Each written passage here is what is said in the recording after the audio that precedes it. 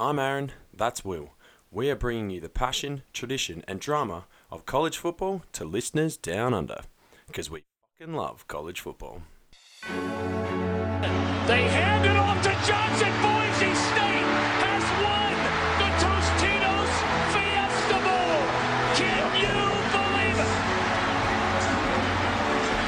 Whoa, he has trouble with the snap, and the ball is free. It's picked up by Michigan State's Jalen Watts-Jackson, and he scores on the last play of the game. Unbelievable. Hello again and welcome to another episode of College Football Down Under. My name is Aaron Kemp. As always, I am joined by Will. I love Pete Murray Murden. How's it going today, Will? Massive Pete Murray fan. Obviously, went and saw him live. Yeah, no, he was at another gig. At another gig, so you didn't specifically go to see Pete Murray. And when I say gig, it's like Clipsal. Okay. So we're really digressing here. Okay.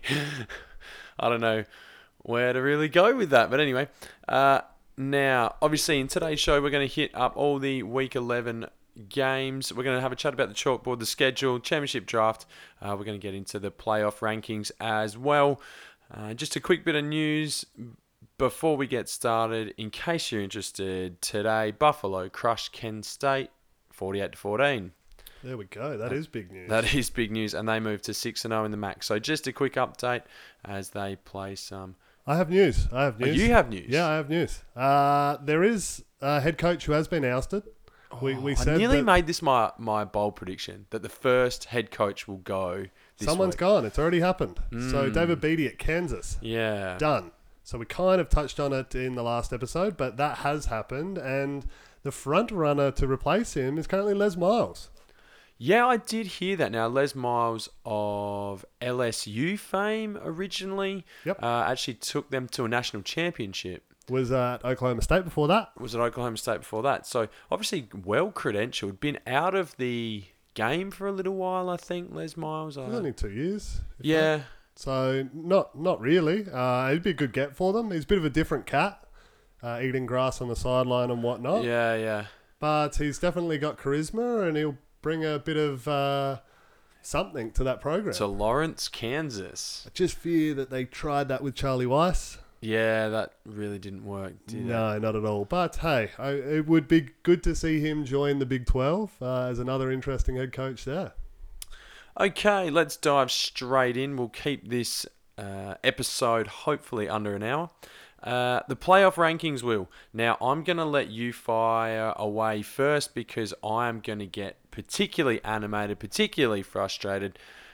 We may cover on some of the same stuff here, but I'm going to let you go first. Okay. So your thoughts on the playoff rankings that came out just yesterday? So I was quite disappointed with one thing in particular with it, really, and it seems to be that SEC bias. That is literally what I've started with. So yeah. Undoubtedly. So the big one, obviously, is LSU only dropping down to 7 from 3.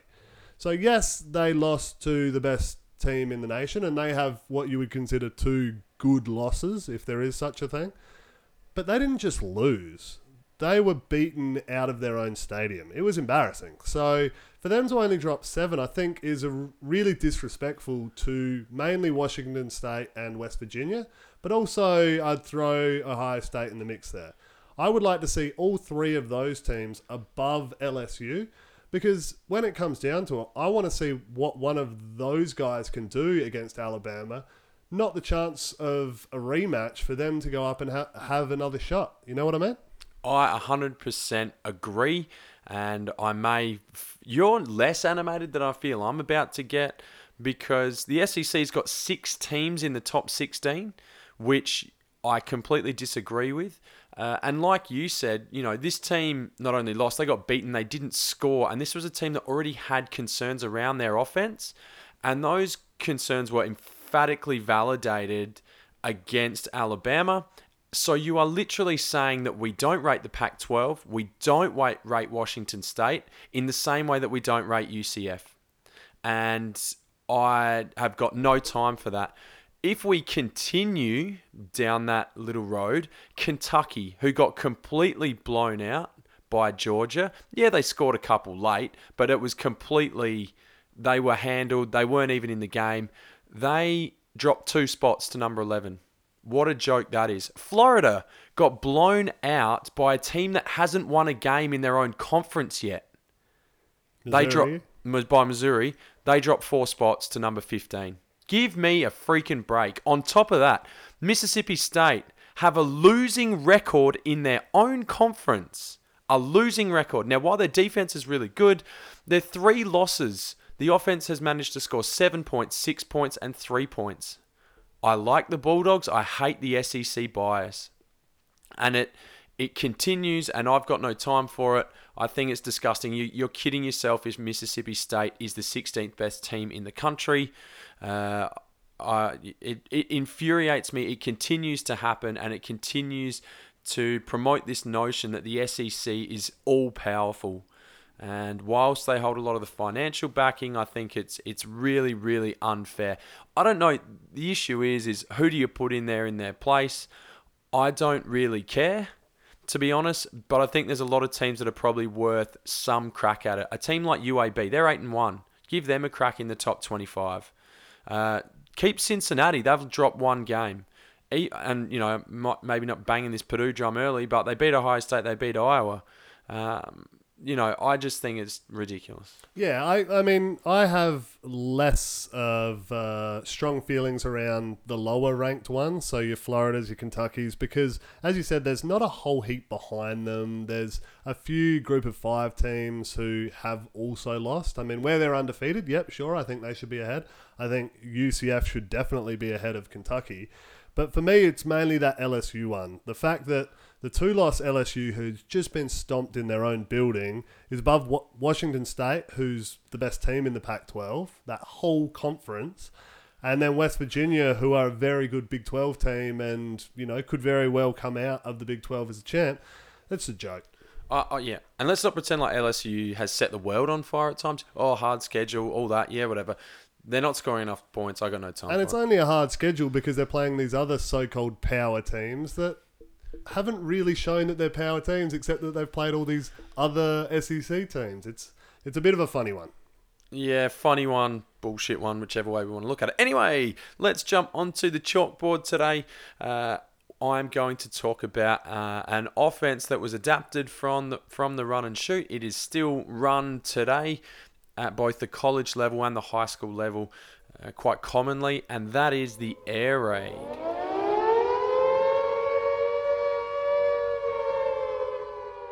So Lavelle Edwards started this offense with BYU in the 1970s and 80s.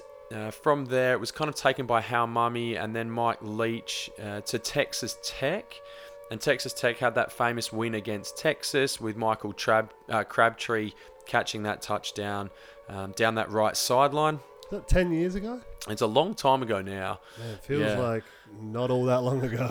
Yeah, I know. But, Mike Leach is now the head guy for the number 8 team in the country in Washington State, although they, as we just said, they should be a little bit higher than that. And, along with, Mike Leach and Hal Mumme, they've been really, really integral in the development of the offense at Valdosta State. And Mike Leach learnt his craft from Hal Mumme.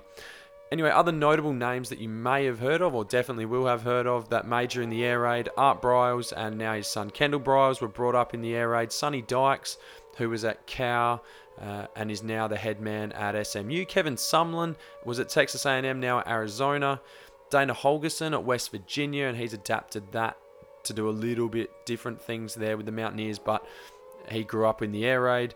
And they're currently number 15 in the country. Cliff Kingsbury, who was a quarterback for Mike Leach and certainly a prodigy for him. He coaches Texas Tech now, and they're going pretty well this year. They pushed Oklahoma last week and continue to do some good things in the Big 12 on the back of that high-octane passing game.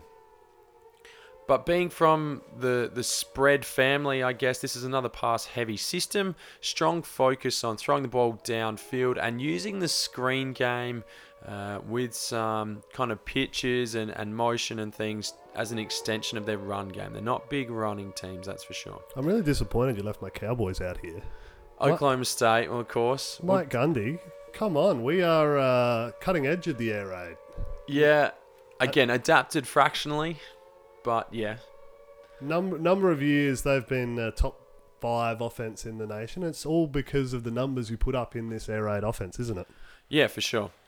Going into how it kind of looks, I guess, schematically, there's a few key components, and the first one is the no huddle. Now, the no huddle is now a massive part of college football as a whole, and the no huddle is simply a form. We need to be a little bit careful between no huddle and up tempo, because no huddle simply means the communication from the coaches to the players is not delivered necessarily via the quarterback in a huddle situation, which we see, of course, on Sundays, and still lots of college teams still use that. But it simply means they call their plays from the sideline through signaling, or they use boards or letters or numbers or colors or a combination of all these different things. And the idea of the no huddle is to get lined up super fast, keep defenses in their kind of base predictable plays and formations. And by getting lined up so quickly, defenses need to respect the fact that you could be snapping the ball extremely quickly as well. From there, coaches may have a check with me system, where the quarterback may adjust routes or adjust the play completely based on what the defense is showing. And that is the difference between the air raid and the run and shoot. The run and shoot was a lot of post-snap adjustments, whereas the air raid is all pre-snap. So they make their changes pre-snap, and then they get into whatever routes and route adjustments that they want to have. There are some comments and commentary that air raid teams have run 6 or 96, which is their 4 verts concept, 4 verticals all running down the field, 10 consecutive times. And they've actually called that same play 10 consecutive times, scored a touchdown from it. And all they do is just make route adjustments for maybe one player that changes what they're doing based on what the defense is leaving as a weakness. So where they leave a receiver uncovered, they might check it to a hitch, or they might put a slant in if they're reading blitz, or whatever the case may be. The other big part about the air raid is the line split. So the offensive line have got massive, massive gaps between them, like 3-foot splits. Some even go fractionally wider than that at the high school level. Now, while this obviously allows rushing lanes to be wide open on blitzes, it does do 2 things. As a heavy passing offense, it forces the defensive ends wider, which means they have to take longer to get to the quarterback. That's just obvious. But it also means if defenders do want to cheat inside and they do want to try and blitz those gaps quickly, you turn the ball loose, but you can use that screen game and that kind of jet motion, jet sweep game to seal the edges, because if they're cheating inside, your offensive linemen have got the angle on them to get those down blocks and pick them off from the outside in, so those flowing defenders can't make plays, and they just look to get to the edge. Texas Tech and Washington State are pretty much the true air raid guys that are left. All others are sort of semi-hybrid versions. It is a fun game to watch, and if you watch the Big 12, you will see air raid, true air raid or variations of the air raid, but often they're only run with a small package of plays. They may run mesh concept, shallow, Y cross, Y corner, verts, which we talked about 96, stick, a couple of screens, and that could be just about it. It's their ability to get lined up fast, go quickly, vary routes pre-snap. That is their biggest strength, and that is how they score so many points. So if there's all these points associated with this offense, why don't we see more teams run it? Why isn't it more widely used, I suppose? I think it's a philosophical thing that conferences have reputations. That's one thing. Referees have a say in that if they don't go fast, there's always talk that Big Ten referees are a bit slow to get the ball lined up. That can be frustrating. That's a small thing. I think the other big thing is what coaches want to do.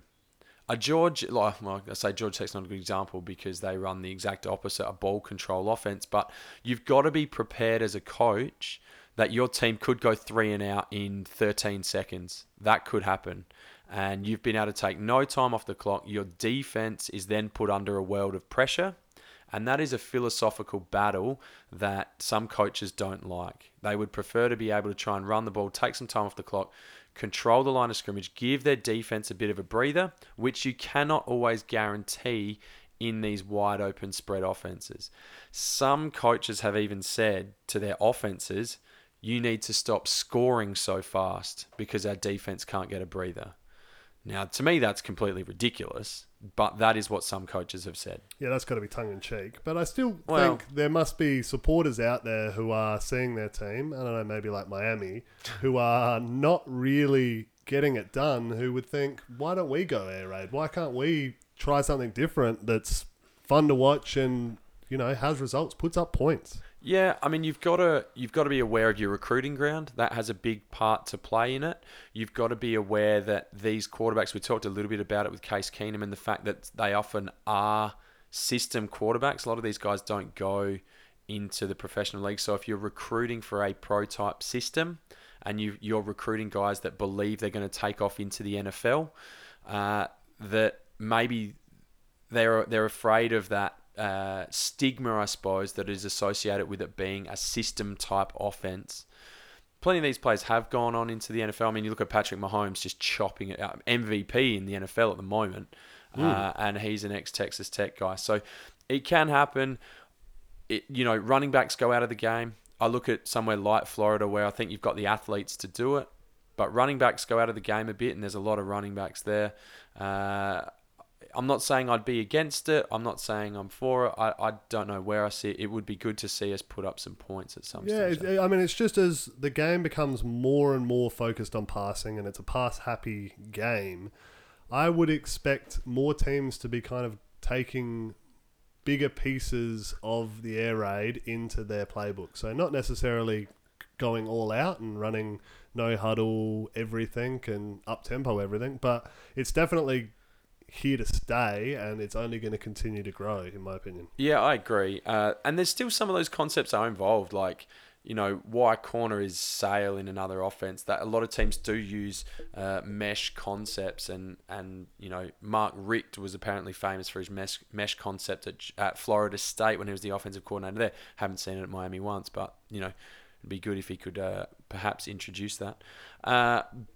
But a lot of this stuff the lines do get blurred. It was originally, again, another one of those offenses to even the playing field in the same way that the triple option was. Because maybe you don't have the offensive line to bully people around and run the ball, so you need to start airing it out.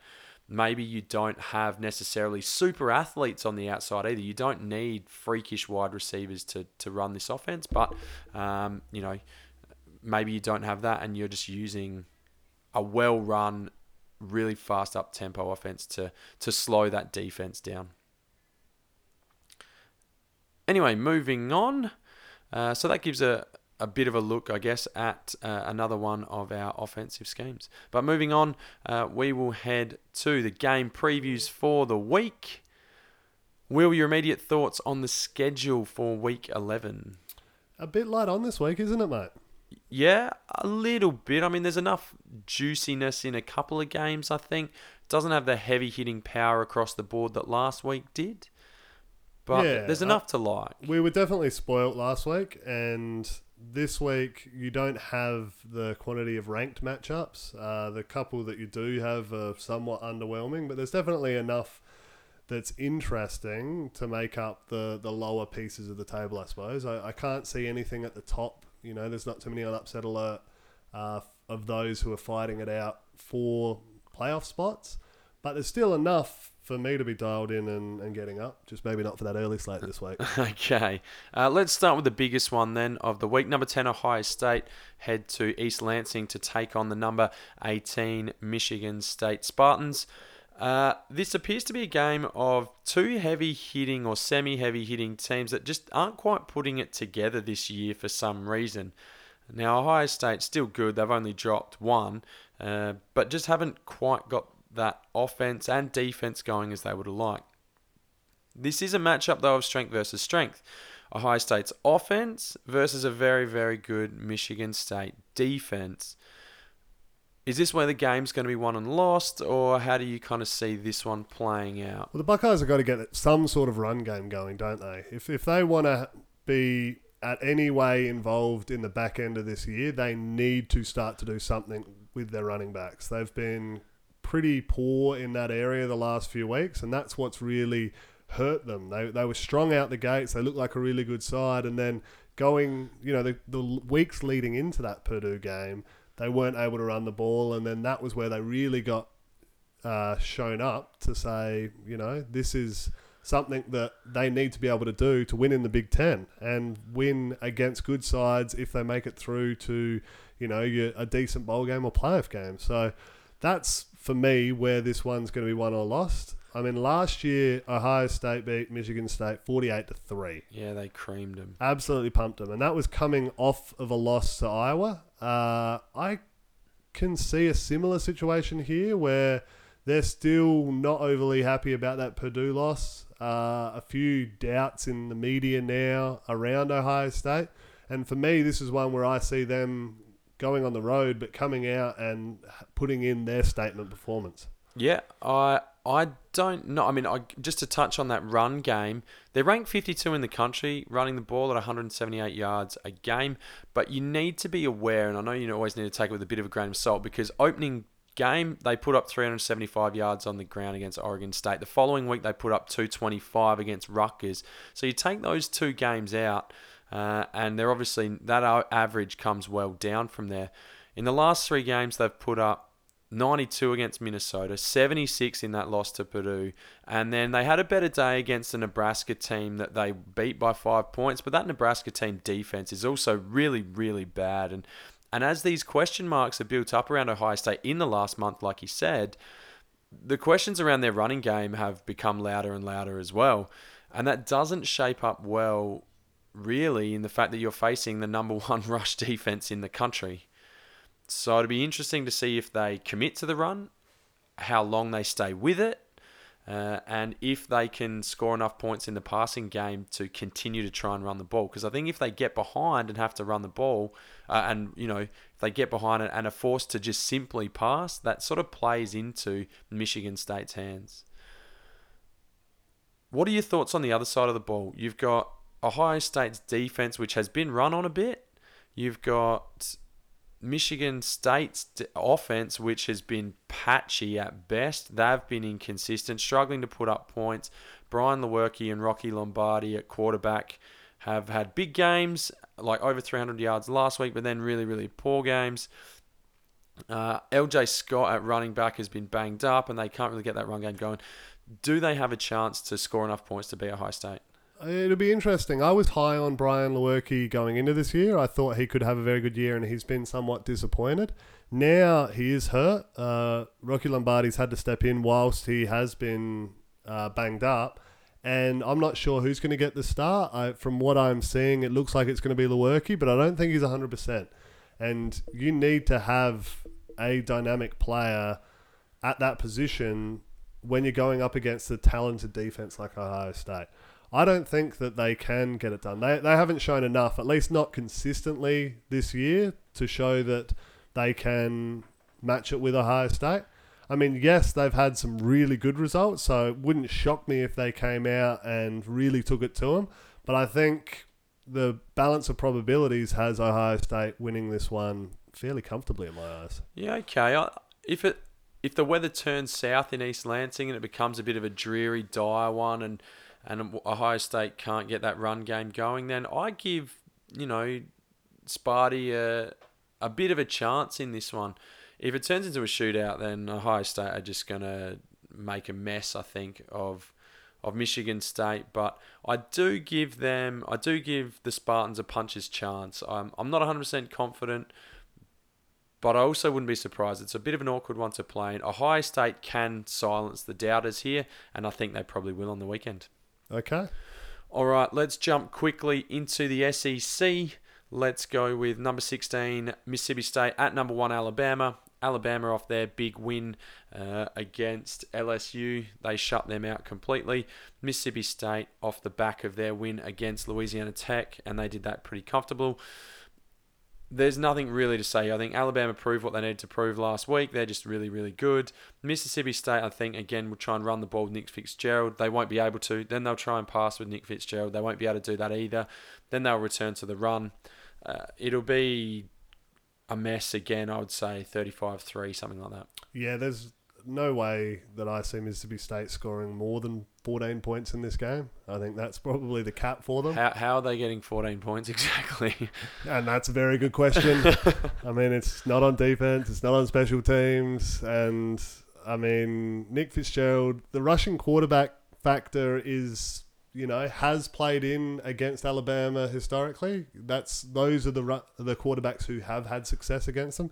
Your Cam Newton when he was at Auburn, your Deshaun Watson, your Johnny Manziel, all of these guys were able to get wins, but they had much better teams around them. Yeah, and different types as well. They could pass. They were all really good passers of the football. Yeah, and they were more, I guess, agile than Nick Fitzgerald. He's a big dude. He's a load. Correct. And he just tries, they just call QB power. And that's playing right into Alabama's Exactly strength. right. He can run over some dudes at some other programs, but trying that with Alabama's front seven is just going to get you hurt. Yeah, So. good luck to him. I mean, I like Mississippi State's defense a reasonable amount. I think they do a good job. Their defensive line has been impressive. But LSU's defense and their defensive line was impressive as well. And Didn't count for anything. exactly. So Alabama in a very comfortable one for me. Yep. All right, across to the ACC. Number 2, Clemson. At number 17, Boston College. In ESPN's College Game Day, head up there to Chestnut Hill, which is a good get for them because I doubt they would have ever been there before. But they'll enjoy that one. For me, Boston College is in over their head. Yes. They're kind of like that guy who at 1:30 you're in the club and you see that guy who is in his jeans and sneakers and he's somehow hooking up with the hottest girl in the place. He doesn't realize how he's got there. He doesn't know how to keep it going, but he's just hoping it does somehow. That guy is Boston College. Okay. And you're saying that there's another bloke who's coming in He's much bigger than he is. heaps sexier. One of the Hemsworth boys is coming in. He's about to roll in and just kind of slide right on and send him home. Exactly. Okay. They've done a good job of beating the opponents they've had in front of them, which is all you can ask a team to do, which has been good. And I don't mean any disrespect to BC, but they're a pretty normally kind of middling ACC Atlantic team that plays good defense, tries to run the ball. They've beaten Virginia Tech, who are down this year, Louisville, who can't stop anyone from doing anything, and a Miami team that are just plain bad this year. That's about it. Their losses are to NC State. They lost to Purdue, and their biggest weapon is A.J. Dillon, who's banged up, and he's got an ankle injury, which is just lingering. Clemson rushing defense is the 5th in the country. The 20-point line seems like it could be in danger of being touched up by Clemson for me. Yeah, no, I liked Boston's chance in this one, but the more I look at it, you're spot on. They're out of their weight class here, and even though it's in Boston and they've got game day there, and I'm sure the local community will be getting around it. All of the college kids will be out and loving it. This isn't a similar situation to Oregon, Washington State. This is a whole different ball game, and Clemson are going to win this one comfortably. Okay, they'll just keep on ruling in their bid for a semi-final place. All right, into the Big 12 now. Number 17, Texas head to Lubbock to face the Texas Tech Red Raiders. This should be a good one. Texas off the back of a disappointing loss in a really entertaining game to West Virginia last week. And before that, they lost to Oklahoma State. So they've had a couple of bad months so far, really, for Texas. They now face a Red Raiders team who is tough to beat at home. They pushed Oklahoma last week. They've continued to do some damage in the Big 12. They're winning where they should. They're pushing teams above them. How do you see this one playing out? Are Texas' big couple of weeks going to continue to haunt them, or can they bounce back and beat Texas Tech? I mean, this is a good Texas team, and they were solid last year. They just need to find out how to win a game. If you go back to last season as well, they've dropped a number of games now by under 7 points, and it's a bit of a concerning trend. I think it does show that they are a talented side and that they're in most games that they play, but they should expect better, and I'm sure they do expect better, that they should be winning these games. I think this one all comes down to the status of Alan Bowman, the showman. So he had that scary situation where he kind of dropped to his knees with head issues. Migraines and all sorts. Some sort of like late onset concussion deal, Yeah. and he's been in hospital. Yeah. He's still in hospital at the moment. He's had a tough year. Lung collapsed and Now this. So I very much doubt he gets up for this game, and he may be done for the year on the back of this. So with that said, I definitely think this is Texas's game. Lubbock, whilst it's, a home game for Texas Tech, I don't think it's the most formidable of stadiums for them to go into and play. So whilst there's a bit of a rivalry here, I expect Texas to win this football game. Okay, I think it'll be a close one. I think this one is going to be a super entertaining one. It's going to be high scoring, and we saw Texas struggle to stop the pass a little bit last week, and that is not good news against a Red Raiders team. Like you said, if Alan Bowman was out there, I'd almost be tempted to lean Red Raiders in a bit of an upset. With Jet Duffy back there at quarterback, he is a bit more mobile. He's going to make a few more errors, but he's also more likely to make that freakish play as well. I think Texas bounced back, but it wouldn't shock me to see the Raiders get up. Yep. All right. Staying in the Big 12, let's talk Bedlam, Will. Oklahoma State visit Norman and play the number 6 team in the country. Obviously, you have been at a Bedlam game. What is it all about? Why does it get called Bedlam? How far back does this rivalry go? Is it really a rivalry? Because it seems to be a little one-sided. Oh, it's massively one-sided. Oklahoma have well and truly held the wood over Oklahoma State, and it's an interesting one, but I mean, something that they have always dominated as the big brother. They've predominantly been a football powerhouse, and it's only the last decade or so where Oklahoma State have really come to prevalence. And that's with a huge injection of like $1 billion from Boone Pickens. Billion? Is that all? Which really helps. But over the last 14 seasons, I think it's been 2-11. And that's since Mike Gundy's been in. So this has been historically the best time for Oklahoma State, and yet still they haven't been able to get it done. So I was lucky enough when I was there that I was one of those wins, and it was such a great day. That was when we got to storm the field. But it has caused more hurt than anything else over the last, stretch. Well, I think I've watched a number with you, and it's always close. It's always a great game. Like last year was crazy. Yep. 4th down, picks on strange pass interference calls, and a lot of points being scored, a lot of yards being put up. It's always a ripper. We just always seem to end up on the wrong side of it. And it's really disappointing. But that's why, even though Oklahoma State are down a little bit this year and the game is being played in Norman, I still think this is one to watch. If you're dialed in, have a look around for it, because this often turns into a great game, and there's a good chance that we'll see that again. And it's worth having a look at the pre-game as well. It's obviously a big build-up that week, I assume, as well for both teams. And with Oklahoma State really not having a lot to play for at the back end of the season, knocking off Oklahoma this becomes your kind of grand final, so to speak. 100%. This is very much, if Oklahoma State are able to pull out a win here, it's not the disappointing season that it's looking like. Yeah. Okay, we didn't get to the bowl game that we wanted to. We didn't win the Big 12, but it's not a bad year. Yeah, and now Oklahoma are definitely not going to win the national championship. So Correct. That's a massive win. All right, other games around the country. By the way, just on that one, I believe that Oklahoma are going to win. Sorry, Will. Okay. Sorry, mate. Other games around the country. USF at Cincinnati, which is a battle of the Aussie punters and two pretty good teams. Who's your pick for that one between the Bulls and the Bearcats? You can give another cat joke if you like, Will. No cat jokes this time. I think that the Bulls will win this one. You're going the Trent Schneider-led Bulls. Yes, I think they're going to pull out the win. I think they're the underdogs in this one, but quite significantly too. I think it's 12 points or something.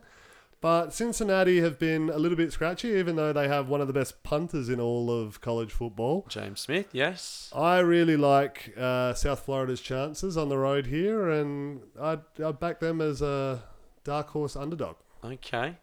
All right. Northwestern play the number 21 team in the country in Iowa in a game that has some Big Ten West implications. Things are getting tight at the top in that particular division. TCU at West Virginia, maybe not. South Carolina at Florida. If Jake Bentley can back up and play a good game, they may give the Gators a run. Thoughts on Wisconsin at Penn State? Is there any chance that Wisconsin can win that game? Obviously, without Alex Hornibrook, Penn State playing in Happy Valley. All signs sort of point at this stage to the Nittany Lions winning that one. Yeah, that's why I really like Wisconsin in this one. They're a good team. They're an overlooked team normally going into the year. I think this year they were kind of pumped up a bit because they had such a great season last year and they won quite convincingly to begin the year, and then the wheels started to come off a little bit. They dropped that game to BYU, which was disappointing. But make no mistake, this is a decent football team, a well-coached football team, and I think with everyone overlooking them, that puts them in a perfect spot to upset this week. Yeah, don't hate it. And they've got Jonathan Taylor at halfback as well, running back, and he's going to put up yards. Exactly right. He's the centerpiece. It's not that they need a quarterback like most other teams do, because anyone can hand the ball off. I could do that. Good. Fumble! I've seen you do that. Exactly. That could end up in a mess. All right. This one not going to probably be a great game, but Kansas visit Kansas State. Two teams with identical records in the Big 12, and they play for the Governor's Trophy. The Governor's Trophy? The Governor's Trophy. Okay. Virginia Tech at Pitt, which has ACC coastal relevancy.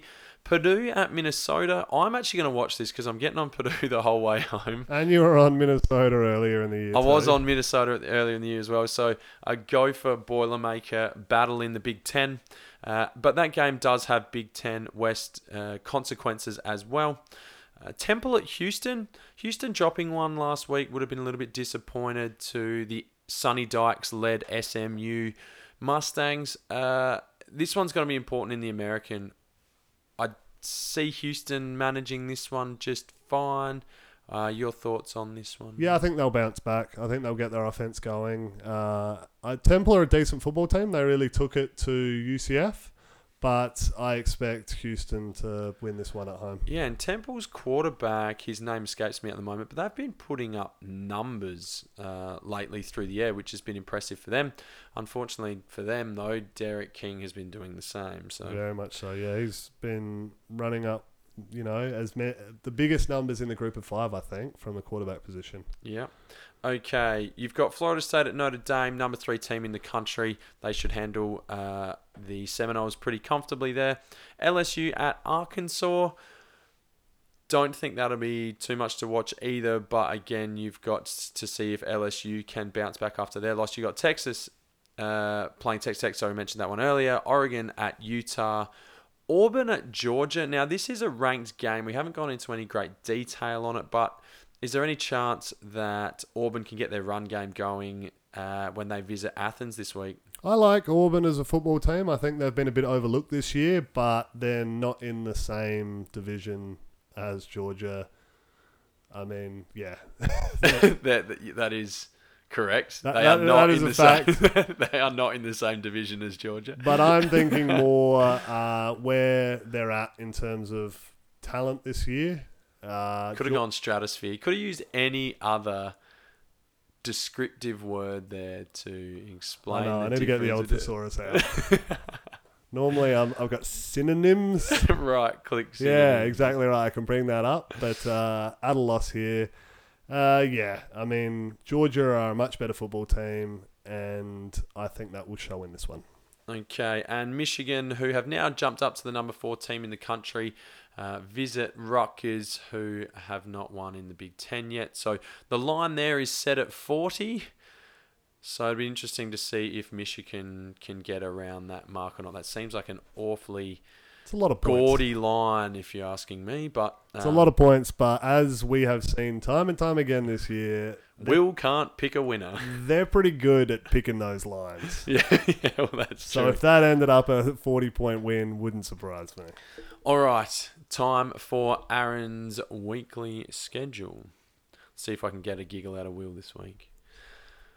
3:30 is the new get-up time. You're definitely not still awake, though. The alarm is an absolute necessity.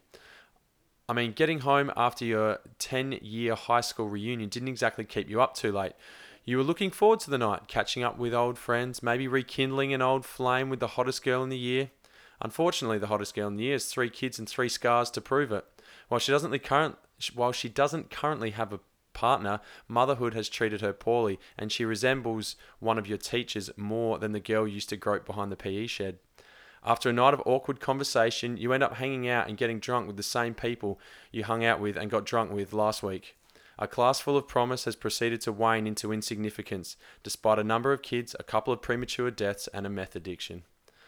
At 3:30, you've got Ohio State at Michigan State, and maybe Maryland at Indiana, only really because that line is close. 3 scars? I'm pretty sure that's not how it works. I don't know how it works, dude. Okay. They just keep adding to the scar, they just reopen it, is that how it works? I believe that's it, yeah. Okay. Right, I just assumed you kind of, it was like notches on the bedpost. You just kind of Just kept cutting adding to different bits. Okay. Dude, I'm out of my league here. I've got no idea. This is more down your alley than mine. Don't look at me. I mean, yeah, I went through it and it wasn't pretty. I saw a lot more than I wanted to. I'll give you that tip. But I ain't no expert in it. All right. A massive, massive night last night to the tune of $400. And that doesn't include the douchebag man fedora you bought because some girl said you look like kind of Johnny Depp, but like not. You wake up feeling sticky and tasting something sweet and gross. You must have had at least 1 million VCRs, but at some stage they tipped you sideways. You get up to go to the toilet and immediately feel that this was not the right move. As gravity moves your intestines into their normal standing position, the feeling of nausea sweeps over you. The saliva in your mouth starts to build and you begin to see spots. You make your way down to the toilet, praying that you don't cover the carpet in Coke, raspberry, cordial, vodka, and Big Mac from the night before. After hugging the toilet bowl for the best part of an hour, you decide to try breakfast. Bad move. Back to the toilet we go. At least you have your phone to stream a broadcast while you hurl. The Sunday morning spewer time slot at 7 o'clock. That is close to home. I know it does. Not for me, more for you. Yeah, no, I have lived that life. All right, you got Bedlam with Oklahoma State v. Oklahoma and Northwestern at Iowa. Bit of a lacking a little bit there outside the Bedlam game. Maybe just sleep in past the 7 o'clock time. Nah, slot. get up, watch Bedlam. It'll be a ripper. All right, you're a uni student working your casual job. Normally, you would head off to work on a Sunday feeling hungover as you did some bad things the night before, and now you have to go spend a Sunday working in a shitty factory. If your 3-year Bachelor of Arts held any value, you may actually try, but you don't. You rock up to the occasional lecture, some of the shoots, and manage to get some passes. Just. You realise that your job putting little slips of paper in the top of coat hangers is maybe the best job you can hope for at this point. After deciding this may be the most fucking depressing revelation you have ever had, you think you might try harder at uni. Then, your boss calls and says your shift has been cancelled. This has pros and cons. You're back to eating ramen noodles, but more importantly, you can watch the 11 o'clock time slot. South Florida at Cincinnati's at 10:30, Temple at Houston 10:30, Texas at Texas Tech is the 11 o'clock game, and Clemson at Boston College at 11:30. That is worth a look. Make sure you stick around for that midday-ish time slot, late morning, midday-ish time slot. Yeah, that's a decent slate of games there. That'd be a good one. Yeah. All right, well, championship draft time. Here we go. So here's our chance to talk about our stables, and we've done all right. I mean, we're definitely up around. You've certainly taken the box seat. Yes, kind of box seat in terms of volume. I need some slip-ups to go my way, though. Okay, so let's run through it. Who have you got? I have got number 2, Clemson. Number 4, Michigan. Number 5, Georgia, and number 6, Oklahoma. Okay, and I've got number 1, Alabama, number 3, Notre Dame, number 7, LSU, somehow they're 7, and number 10, Ohio State. I will trade you Georgia, Oklahoma, and Michigan for Alabama. Yeah, nah, no deal. No dice. I'm pretty happy with them sitting at 1 there. Okay, your choice, I think, Will. Actually, is it me? No, it's me, isn't it? It's me, but it's irrelevant anyway because I'm not going anywhere at this stage. I'm pretty happy with Michigan jumping up into the top 4, which gives me 2 in the playoff at this particular time. And then I've got the next 2 if any one of those lose. So I feel like I'm sitting pretty at the moment. Yeah, you don't really have anywhere to move, do you? It doesn't make much sense. So yeah. I can't really get stuck into you this week for your boringness in this segment. Yeah, good. For me, what have my last 2 moves been? Really bad? Well, I can't actually remember. I turfed LSU and I brought in West Virginia. Yeah. And then that didn't go so well for West Virginia, so I turfed... You brought Texas back, didn't you? No. I turfed West Virginia and brought LSU back in. Sorry, you did too, yeah. So let's go again. LSU, on your way. I don't care if you're ranked 7 and higher at the moment. You're out, and I'll bring West Virginia back in. Just swapsies. I mean, that makes sense. I don't know how the Mountaineers would feel about it. They'd feel like you're just happy to be amongst it. Playing both sides, aren't you? They're a loose bunch up in Morgantown, that is true. They're grateful to be part of the party. All right. So yeah, they will come into the team. I've gone them over Washington State just because I think they will have a chance to play Oklahoma in the Big 12 game if things shake out there. So if there is upsets higher up, then that gets them in a better position than it would LSU, or essentially I don't see any way they can possibly get into the top 4. Okay, so say West Virginia, I mean, probably at this stage they're going to struggle to get in anyway, but say West Virginia run the table. Yep. Do they jump LSU? Yes, 100%. If they win the Big 12 championship, you would hope. Yes, and that's why I think it's strange that they're below them at the moment, because it's kind of all a bit ridiculous if West Virginia play. I think they're going that saying right now if the 2 teams faced off on a neutral field, LSU would win. I don't agree with that, but I guess that's the logic that they're trying to apply here. Yeah, I mean, we always talked about losses later in the season are never great. We're getting into the later part of the season now, and hey, they managed to stay relevant somehow without putting up any points, without scoring. All right, so it looks like the championship draft is really coming to the pointy end here. There's not going to be a lot of movement from this point out, I would suggest. All right, bold prediction time, my favourite time of the week. What's it going to be, Will? Kick us off. You need to have a good name, obviously. So let's have a crack. So you're going with me first? All right. I'm going with you first. Back in my day. Back in my day. Yes. Okay. So I'm going to pitch this to you. Can I have a crack here? No. I want to get you involved, though. I want to have a guess at what this might be. I want you involved. I want you to name some powerhouse teams that's where I thought you were from going. the 90s and early 2000s. 90s, early 2000s. Give me some power programs. Well, you're talking Oklahoma, Nebraska, Florida State. Okay, Florida State. We'll take them. Okay. They're going to lose this week to Notre Dame. Not that bold, but that's going to happen. Who else? Texas? Texas will lose to Tech. Let's include them. Who else? Miami? They'll lose to Georgia Tech. Let's chuck them in. Oklahoma? No, they're going to win. I hope not. But we won't include them in this one. Back in my day. What else have we got there? We'll look at USC. Oh, yeah. Of course, sorry. They're going to lose their home game to Cal. Okay. And the other one I'm throwing in there's Florida. Okay. Big favourites over South Carolina. They were a bit meh back in the 2000s. Like 90s, 2000s. They came good again with Tebow. And anyway. Yeah. Okay, but we're throwing them in there as well. They're big favourites at home against South Carolina. They'll lose that one. So I've got... Okay, so take us through that again. USC will lose to Cal. Florida State will lose to Notre Dame. Texas will lose to Texas Tech. Miami will lose to Georgia Tech. And Florida will lose to South Carolina. Okay, so you got 3 favourites and 2 underdogs there, I think. Notre Dame would be favourite. Notre Dame and Georgia Tech are favourites. Everyone else is an underdog. As a multi, it's paying $30. If I could jag 4 of the 5, I think I've done well, but we'll see how this one goes. So you're going for all 5? Yeah, sure. Why not? It's bold. Okay. Speaking of bold, I'm going even bolder. I'm tipping the time slot. So, I'm going to pick the winner of every 3:30 game. Okay, here we go. West Virginia are going to beat TCU.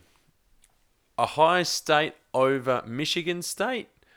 But I'm going to take Michigan State plus the points. Just quietly. But Ohio State to win that one. UCF to beat Navy. Florida to whoop South Carolina. So going against you. Yep. Penn State to beat Wisconsin. Eastern Michigan to beat Akron. We've talked a lot about the Zips this year, whose mascot is a kangaroo. Probably should give them more airtime. Memphis will beat up on Tulsa. SMU will smoke UConn. K-State over Kansas. BYU over UMass and Will's Minutemen. Army over Lafayette. Missouri to beat the boys from Nashville in Vandy. Texas A&M to beat Ole Miss. Nebraska over Illinois. And Indiana over Maryland. Okay, so how many underdogs in that lot? Do you know? Not a whole heap. Okay. I don't think. It doesn't matter. You're not getting all of them. I'm a bit nervous. There's 2 games that give me a little bit of nerves. Actually, I think I did pick. Well, I can't remember. Indiana and Maryland. Indiana are 1.5 point favourites. I'm still picking them because I think they're better.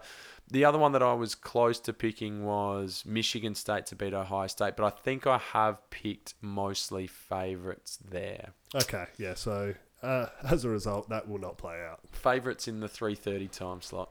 Hey, it could happen. All right, we better keep this thing humming along here. Now that we are 22.5 grand in the shitter, can you please give me some faint hope that we, at some stage, can give our listeners some positive news with even just an opportunity to win some money. Just some positive news, a bit like even something close. Just get them close. All right, let's talk to us. You're on the punt.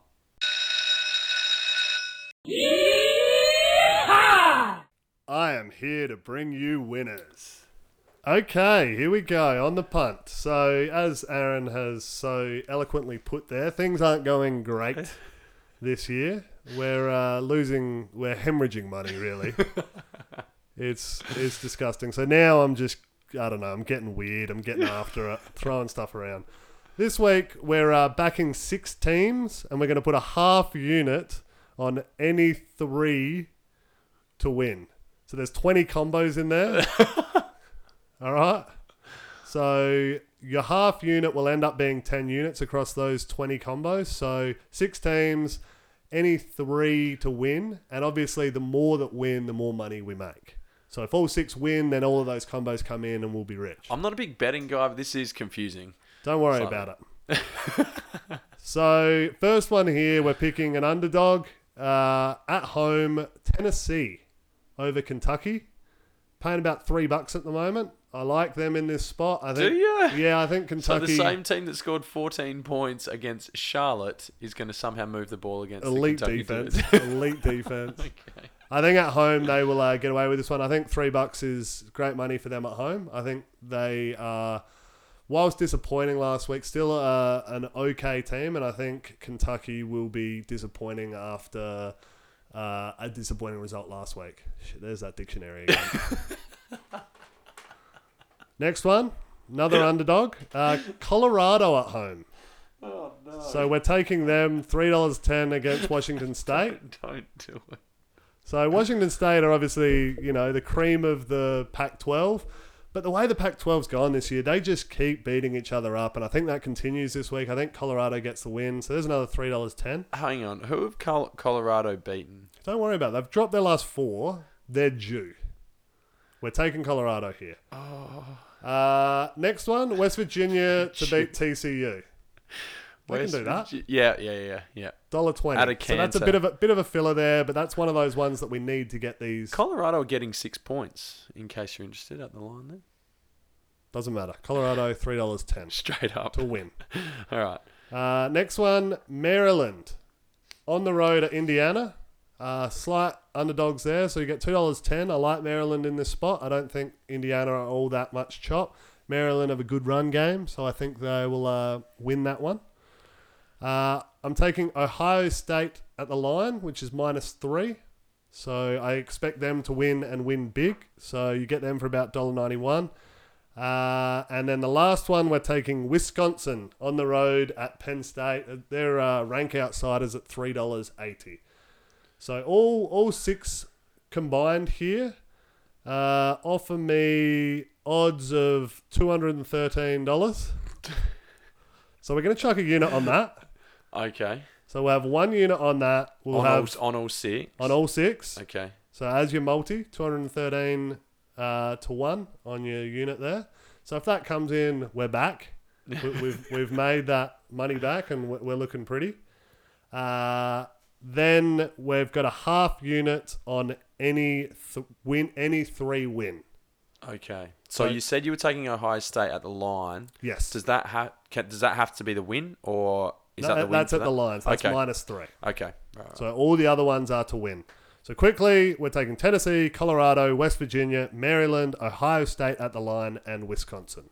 Right, and you can put a combo on any three of those. Well, I'm putting half a unit on every one of those. Okay. For three of them to come in. Right. But obviously, the more that win, the more combos you get. Right, you might have to continue to explain this to me. Apparently. I've got issues. And this is why my bank account doesn't move as much as Will's.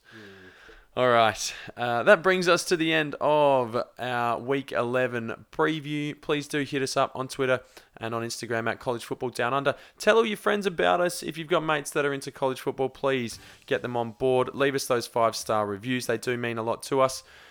And enjoy another, hopefully, big week of college football as we build towards the crescendo of season 2018. My name is Aaron, that over there is Will, and we will see you next time.